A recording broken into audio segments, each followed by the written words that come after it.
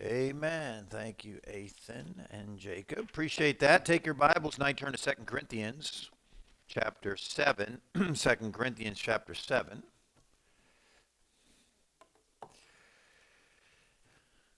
And I'm going to pick up with the thought that I was preaching this morning. And a number of you, how many were not in the service this morning? You missed it. So I've got to preach that whole message again now. And then a whole nother one for tonight. So anyway, I will summarize this morning's message very quickly, but turn to 2 Corinthians chapter 7, verse number 10, and I want to add another thought to that. 2 Corinthians chapter 7, verse number 10. We'll just read this one verse tonight in getting started. It says, "For godly sorrow worketh repentance to salvation, not to be repented of." And we talked about the last part of the verse this morning, mentioned it at the close of the message. "But the sorrow of the world worketh death." So godly sorrow works repentance, but the sorrow of the world worketh death. Am I warbling tonight? Is this not clear? Try adjusting those mics. If not, Chris, let me put this back in. Turn me on the pulpit mic and then turn that one on and reset it. Try to, so switch me back to the pulpit mic. Turn this one off and reprogram the signal and see if we can get a new signal. Then we'll try it here in a minute. Let's pray. Lord, we come to you tonight. I pray now that you would meet with us. I pray you would let your Holy Spirit do a work in our hearts. Lord, I pray that we would have godly sorrow when needed and not live a life with worldly sorrow. And Lord, I pray now that you would meet with us in a special way, for we ask in your name. Amen. This morning, I began with the story of Herod the Tetrarch, and the story of Herod and his killing of John the Baptist, the execution of John the Baptist. And I made the point that if you go to Matthew 14, verse number 9, it says this: when Herodias' daughter asked him for, and we worked through all this verse by verse this morning, but when the daughter of Herodias, his wife, came to him, of course, she was upset with John the Baptist as well as himself, because John the Baptist had pointed out that it was wrong for him to marry his brother's wife. She had divorced his brother, Herod's brother. She had married him, and John the Baptist said that's wrong, that's sin, and so that got them upset with him. And it was Herod's birthday, and they threw a big party, and he had his new wife's daughter come out and dance for them. And when she was done dancing, he said to her, "I will give you whatever you want." And she in turn asked, because her mother had already put it into her head to ask for the head of John the Baptist. And so at that moment, the Bible says in Matthew chapter 14, verse 9, after he heard that request, it says, "And the king was sorry." But the verse continues, "Nevertheless, for the oath's sake," his promise, "and them which sat with him at meat," the peer pressure of those who were there. So he blamed it on his promise, and we made the point this morning. I wonder how many promises Herod had broken up to this point in his life.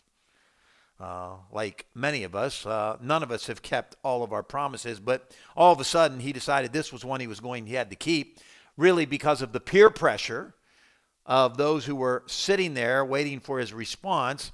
And so because of that, he commanded it to be given her, the head of John the Baptist, on a charger. And so John was executed. But the point I made is that the king said he was sorry, but that his sorrow didn't do him or anybody else any good. And that instead of being sorry, he should have been, let's try this. Am I on this now again? Okay. Instead of being sorry, he should have had courage. He should have stood up to the people in front of him. He should have stood up to his wife. He should have stood up to his stepdaughter and said, I'm not doing it. Make fun of me, but I'm not killing a man who could. Wasn't convinced of it necessarily, but could be a prophet. I'm not doing it. But instead of doing that, he killed John the Baptist. And I made the point about the issue. The point I'm trying to make is the fact that being sorry is nice, but it doesn't fix anything, particularly in this case. And I talked about how with my children over the years, everybody's sorry. They're sorry they did this and sorry they did that. Sorry did that. And at some point you want to say, look, I don't want everybody to be sorry. I want you to do what you're supposed to do. And so that was the point of the message this morning. We as Christians come to the altar. Lord, I'm sorry, I'm sorry, I'm sorry. But the Lord, I think, sometimes comes to the point where he says, look, I'm tired of you being sorry, particularly when you are being sorry for the very same thing you were sorry for last week or last month or last year, the year before that, or 5 years before that, where nothing ever changes. And folks, we've all experienced that with people who are not making a good choice in one area or another, and they are forever sorry, but they never change. And that's the point. There needs to be some follow through. We need to have some courage and some strength. So in that case, we need to choose strength over sorrow. And that was the sum and substance of the message this morning. Now we come to tonight. And so again, following up from this morning, when it comes to doing right, we must choose strength. And that strength for a believer only comes through the power of the Holy Spirit living within us. We must choose strength over sorrow. But when it comes to truly getting right, we must choose sorrow over strength. Okay? So there are times when we need to say, hey, enough with being sorry. I need to just start doing the right thing, do the hard thing. And at the same time, there are times when it comes to getting things right, we need to be sorry instead of strong. What do I mean? Well, let's look here at 2 Corinthians chapter 7 and verse number 10 again. For godly sorrow worketh repentance to salvation, not to be repented of. But the sorrow of the world worketh death. And that's the sorrow we talked about this morning. That's the sorrow that Herod had. And here's the issue with the sorrow of the world. Not only are you sorry before, you are sorry afterwards. You know what? The sorrow of this world never goes away. You're just always sorry. Sorry that I have this problem. Sorry that I don't get this thing right. Sorry that I don't deal with it. It is continuing, and it precedes and follows the choice to do wrong. An interesting thing, as we pointed out this morning, and going back to our passage from this morning, it begins in Matthew 14 with Herod hearing about Christ working miracles, and his very first thought is that John the Baptist had risen from the dead. Why was that his first thought? Because just like Judas Iscariot, who following the betrayal of Christ went back to the temple and cast down the 30 pieces of silver before he went out and hanged himself, Herod knew what he had done to John the Baptist was wrong. Now think about it. Judas Iscariot was sorry after he denied Christ, right? He took the money back, and when they said, hey, we can't do anything with it, he threw it on the temple floor and went out and hung himself. He was sorry. But I'll promise you this, his sorrow didn't do him any good. The Bible tells us Judas Iscariot is in hell. But he was sorry, and he's still sorry. But it was the sorrow of the world. He will be forever sorry. And Herod was sorry. When he heard about Christ, he thought, boy, he's come back. And I don't think he was excited. I don't think he was like, wow, let's go see him. No, I think he was kind of worried about if he's come back, I'm in trouble. So he still was carrying, my point is this, he was carrying this guilt. He knew he had done wrong. He was still sorry. He was sorry before he did it. He was sorry after he did it. And he is still sorry to this day. Now look back again at verse 10. For godly sorrow. Now let's talk about godly sorrow. That's the sorrow of this world that we see at the end of the verse. But let's look at the godly sorrow at the beginning of the verse. For godly sorrow worketh repentance to salvation. Notice this now, not to be repented of. Godly sorrow. So there's two types of sorrow, a sorrow of the world and godly sorrow. It says it's a works repentance. What's that word repent mean? Repentance means a change of mind. Picture a 180-degree turn. So true repentance is I'm going this way, going the wrong way, and so I repent. It means I turn around and go the other way, the exact opposite way towards right. It is a change of direction. There is an action involved with it. It's not just, I'm sorry I'm making the wrong choices. I'm sorry I did it again. I'm sorry because of the pain it's causing me. I'm sorry. No, that's worldly sorrow. Godly sorrow is, I'm sorry, and I'm going to go a new direction. I'm changing. I'm going to give up those habits. I'm going to give up those relationships. I'm going to start doing right. But there's more to it than just that, as it is taught here in the scriptures. And let me just make this point in passing, that we are thankful for the mercy of Christ. And we are thankful and the mercy that God shows on us. We are thankful for Proverbs 24:16, which says, for a just man falleth 7 times and riseth up again. Praise the Lord for that. But I don't think that is a license to fall. You follow me? I don't think, the Bible says we get 7 times.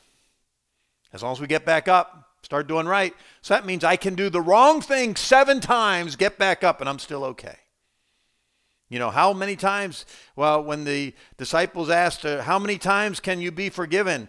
And it was 7 times 70. Folks, that doesn't mean God's like, okay, there's number 300, there's number 400, there's number 489, there's 490, ding, ding, ding, your times are up. That's not what that means. That doesn't mean that is not a license. Those things are to prove the mercy of God, but God is looking at the heart. And he's not giving us a license to sin in these things. And the point is made here in the scripture because here in 2 Corinthians it says it is a repentance not to be repented of. So what's that mean? So here we are, I'm going the wrong direction. I make a 180-degree turn. I start heading the right direction, doing the right thing, but it's not to be repented of. What does that mean? I repent from doing right and go back. And the scripture says, no, when you make this turn here, it is a turn that you are never to repent from. That you are to keep on going this way. It doesn't mean you live right for 3 months and then you repent of your repentance and turn and go back. You following me tonight? If you're following me, shake your head up and down and I'll move on. Otherwise, we'll just sit here for a while. We'll just keep going over it. So, all right. So that's what it's saying there. That's exactly what that scripture is teaching us. That once you head in the right direction, once you get victory over sin, the idea is that you never repent from your repentance. That you never go back to the sin. Now, does that happen sometimes? Yes. And is God merciful and gracious? Yes. But I'm telling you what, if that becomes our habit, then this repentance to do right is of little value. And the sorrow that you expressed when you started doing right again is of little value. Because you didn't stick with it. So godly sorrow puts us on the right path to stay, is the intent of it. And we can look at verse number 11, but before we get to verse number 11, let me give you the context here to understand it. In 1 Corinthians chapter 1, Paul had addressed numerous sins in the church. There's a number of them. One of them involves sexual immorality in the church. And because of 1 Corinthians chapter 1, when the Christians in Corinth received that letter, they had indeed repented. Godly sorrow. And Paul's about to tell us that. But in so doing, he teaches us about true repentance. Look at it here. Behold this self-same thing that ye, talking about the believers in Corinth, after reading 1 Corinthians, the first letter to them, which we know as 1 Corinthians, after that ye sorrowed after a godly sort. So Paul is commending them here. He's saying, look, as a church, you did the right thing when I reprimanded you. Now look how he defines that here. What carefulness, look at these words, what carefulness it wrought in you. Yea, what clearing of yourselves. Yea, what indignation, anger towards the sin. Yea, what fear, fear of God. Yea, what vehement desire, strong desire to do right. Yea, what zeal. Yea, what revenge. I studied that word out. It's a little harder to follow that in our typical understanding of the word revenge, but it means vindication. What a clearing. So folks, when they got right, it worked them over. It wasn't just, well, forgive, God forgave us and we just go merrily on our way. No, it worked them over. It brought carefulness into them. They became more careful. Well, you know what? If you want to stay on the right path, you got to be careful. If you're trying to go somewhere, and you're driving and you're following, thank God for the GPS. But have you ever noticed there's a few things about GPS? First of all, when you're driving the interstates, it assumes the direction you're going to go. You ever notice that? Nobody's ever noticed that. All right? Let me give you an example. You're not following directions. You're just driving and you're just letting your GPS track you, okay? All right? You with me? You ever done that? Where you just see yourself moving along? And let's say you're driving down Interstate 34. This just happened to me. I noticed it last week. So I was going to the chiropractor.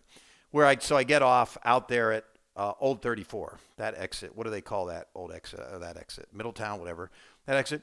But if you're following on GPS, try this sometime, okay? This is a little trick. You can try it. So just don't set directions to go somewhere. Just follow yourself. So you're driving down Highway 34. You just decide to get off the exit. You know where your little green or blue dot's going to go? It's going to keep going right down the highway for about 500 or 1,000 feet. You know why? Because they are thinking this is where you're going to go. That's how they keep. You ever notice how it's almost like you're there and it's there? It really hasn't processed it all. It's got to go up to anybody know how many miles away the satellites are? There's 3 satellites involved with the GPS signal. Those satellites are tens of thousands of miles away. So your little blip has to go all the way up, connect to all those 3 satellites, figure out where you are, send it back down to you, and put that little dot at the right spot. So what they do is they think they know where you're going to go. Are you with me? Then, after you take the exit ramp, about the time you get halfway down the exit ramp, all of a sudden your blue dot jumps across and gets on the right road because it just figured out that they were guessing wrong. And now it's going to actually put you where you actually are. And now, how does that fit in? Where was I on? I don't know how that fits into this. But what's that? You have a question. All right. It's questions and answers tonight. It's just us folks. All right. What's your question, Unia?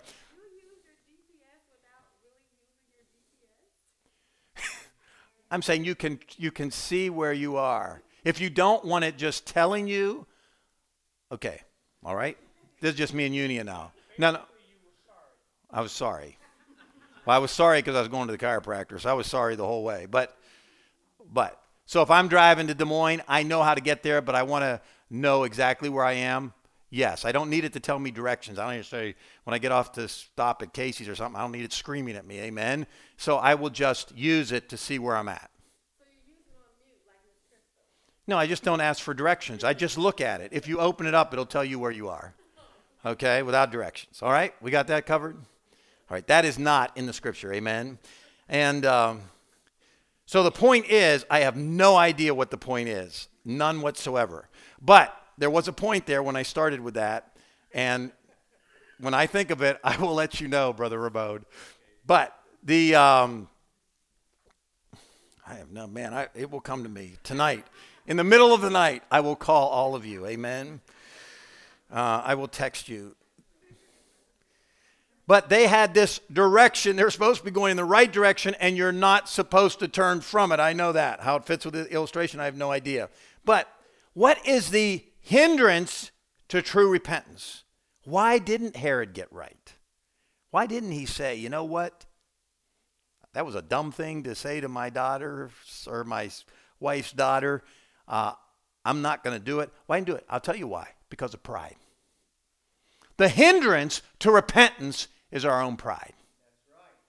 The hindrance to our repentance is our own desire to do the wrong thing, our own sinful lusts. That's what hinders us from repenting. Do you recall the sorrow of King David when he was confronted by Nathan the prophet for his sin? Nathan comes to him. He says, thou art the man. You've sinned, talking about his adultery with Bathsheba, called him out.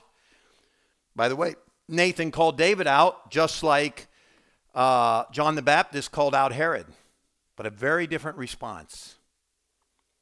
What did David? Then David could have had Nathan's head lobbed off. He could have had Nathan imprisoned. But what did David say? David said, I have sinned. You know what he did? David stopped in his tracks and said, you know what? I'm the problem. I've done wrong. I need to repent. And he turned around and headed the other direction.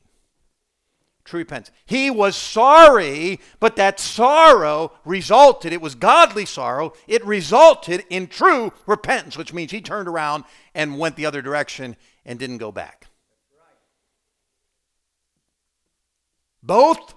So the person who just continues on in their sin, they're sorry. Boy, I'll tell you what, you meet a lot of people who are sorry about their bad decisions. Anybody ever met somebody who's sorry about their bad decisions? Anybody met somebody who's very sorry about their bad decisions and they continue to make bad choices and wrong choices? And you're like, hey, how sorry are you, really? If you just continue on going the wrong way. But that wasn't with David. King David turned around and went the other direction. True repentance, godly sorrow. David chose sorrow over strength, meaning he chose sorrow over his own pride. He humbled himself. The strength of pride will destroy us if we let it. He humbled himself. Do you recall the sorrow of Job? Job 42, verse 5 and 6, after God spends 3 chapters calling him out. And by the way, Job was a godly man when his test and trial started. But in the course of that, some pride began to creep in.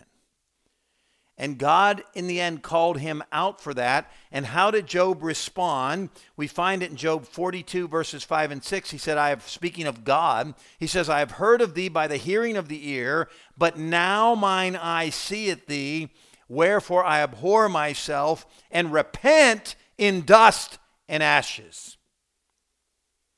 Job said, hey, I've been through a lot, but you know what? I haven't responded correctly. Folks, you know what? Sometimes God takes us through some very difficult tests and some very difficult times. And we're like, why is this happening to me? I don't deserve this. I'm trying to do the right thing. But you know what? God is refining us. You know what God's looking for? How are you going to respond? Are you going to become bitter? Are you going to be lifted up and say, why is this happening to me? This shouldn't happen to me. Are we going to become angry at God for allowing the trial? Or are we going to be like Job and said, you know what? God, forgive me for even thinking that what God's allowed to come in my life is somehow wrong and unjust. God, forgive me for thinking that somehow I am righteous. And that the problem is everybody else. Now, the problem was his friends. His friends had big problems. But you know what, folks? Whenever we're pointing a finger at somebody, there's 3 of them pointing back at us. His problems were wrong, or his friends were wrong, but Job had his own set of issues to deal with. Folks, listen, just because other people are making wrong choices, doing wrong things as it influences us, just because things that have come in our life are maybe somehow a part of, have been created by others, does not mean that we are without fault or sin, necessarily. Job repented. True repentance, godly sorrow. And what happened? God restored him. God blessed him. By the way, David suffered consequences for the rest of his life. He had things that came, he had sowed wrong seed. It came up for the rest of his life. But at the same time, God restored him to fellowship, and God used him greatly even after he had sinned. You know why? Because it was sincere repentance. It was sorrow, godly sorrow, that led to repentance. Job's sorrow, godly sorrow that led to true repentance. Do you recall the sorrow of Peter when he was confronted with the fact that he had denied Christ? Peter went out, the Bible says, after the cock crowed the 3rd time, Peter remembered, and the Bible says Peter went out and wept bitterly. Godly sorrow.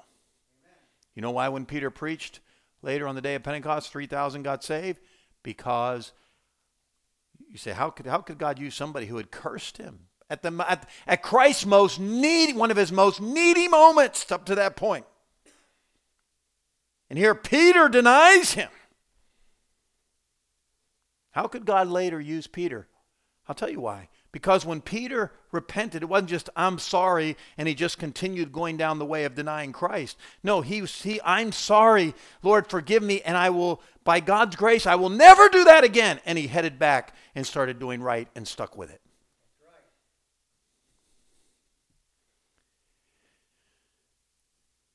And by the way, though we just see them doing that, we don't think about the conflict that went on in their own hearts and souls. I can promise you this. That was not an easy thing. It is never easy to say, hey, the problem is me. You know what I found with myself and everybody else? Nobody else goes around volunteering and saying, you know what? The real problem is me. You know, the bad attitude is my bad attitude. The offense was created by me. I'm the one at fault. That is just not part of our makeup, is it? It's not part of our makeup in the church family. It's not part of our makeup at home. You know, oh, honey, you know what? You know why things aren't as good here at home as they should be? Because of me. You know, I'm not doing everything I should, and I have a bad attitude, and I haven't been treating you like I should be, and I haven't been encouraging. I've been feeling sorry for myself, and it's my fault. No, that's not the normal. Of course, it's not my fault. So there you have it, Brother John. So, Brother John will not agree with me because he loves his daughter more than me. Just admit it, Brother John. And you're blinded by that. So, but truth be known, the brothers and sisters, when's the last time, you had a child come to you and say, Mom, you know what? This fighting that's going on between us, you know what? It's really my fault, and I'm really sorry. And my sister did this, and I didn't, and I'm the one who really caused that to happen. I started it, and it's my fault. Forgive me. When is the last time you've heard that in your house? Has anybody ever heard that in your house? Son, I don't think I've ever heard that. And but folks, that is not natural. It is not normal for us to say, hey, you know what? It's my fault. I'm sorry. And I'm taking responsibility, and I'm changing me with God's help. Amen. But that's what true repentance is. That's what David did. That's what Job did. That's what Peter did. Rather than harden their hearts in pride, they chose godly sorrow, which is the sorrow of true repentance. They chose sorrow over the strength of their pride. By the way, it's interesting. We know, we've heard that, and I've preached it many times about David saying, I have sinned. But there's some other people in the Bible recorded as saying, I have sinned. One of them, very interestingly, was Pharaoh. Do you know on 2 occasions, you read the Bible in Exodus, on 2 occasions, Pharaoh said to Moses, I have sinned? It's in there. Do you know what? What did he do the next day? He hardened his heart and went right back to the direction. So you know what? This was Pharaoh. So this is Pharaoh's repentance. He's going the wrong way. He's doing the wrong things. He's making wrong choices. And he gets, the lice all over him. And he's like, I have sinned. He turns around, the lice leave, and he turns right back around, heads back the other way. He gets the frogs. I have sinned. Frogs go away. He turns right back around. Folks, is that not human nature? As soon as the pain goes away, right back to it. Man, it's around us. It's in our own lives if we're not careful. Lord, I've got all this trouble. Lord, help me out of it. Lord, help me. The Lord says, okay. And as soon as, trouble's gone. I go right back to it. God help us, amen. We come to the altar, we're sorry, Lord, forgive me, help me, I need to do better. Lord, if you'll just fix this problem for me. And he fixes it, and we forget all about what the decision we made at the altar. That's our nature if we are not. It's our nature, and we have to do everything we can to avoid it. Pharaoh said, I have sinned twice. King Saul said, I have sinned on 2 occasions. Think about that. Do you know what happened with King Saul?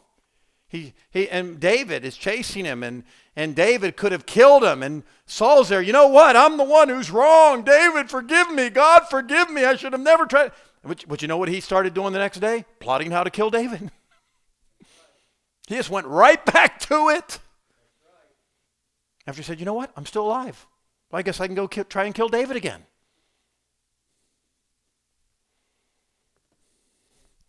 I bet if you're a police officer, you could really identify with this with this message. You pull the person over. Oh, officer, I'm so sorry. I didn't realize it. I didn't know. I didn't see the light. I didn't know the speed limit. I am so sorry. Lord, all right, look, I'm just going to give you a warning, just a warning. Well, aren't those beautiful words? I'm just giving. How many have ever gotten a warning? Amen. Oh, a warning. How wonderful. And then the next day or a month later, there are the lights again. There you are pulled up. And I wonder if you were to say to the police officer, how many people have you heard tell you how sorry they are more than once? Take an officer who's been in Burlington for 20 or 30 years.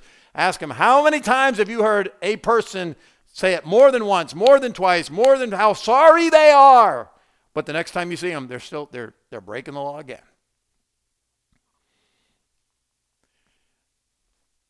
Godly sorrow results in true repentance. Judas Iscariot said, I have sinned. He said, I've sinned. I've betrayed the innocent blood. Do you know what? It's too late. Though he was sorry, he never repented in his heart. Not true repentance. No true repentance. I close with this thought. Just as there are many times when we must choose strength over sorrow, there are also many times when we must choose sorrow over strength. Many times when we're about to make the wrong choice, faced with the wrong choice, we know it's the wrong choice, we're sorry that we have to make that wrong choice, but to save face, to keep our pride. You say, I'm really sorry I have to do this, but I'm going to do the wrong thing. That's exactly what Herod did. He should have chosen strength over sorrow. But then we come to those times where our pride is there and we've got to choose sorrow over the pride, over the strength. Got to choose godly sorrow over the worldly sorrow. Strength over sorrow, sorrow over strength. Let's have heads bowed, eyes closed tonight.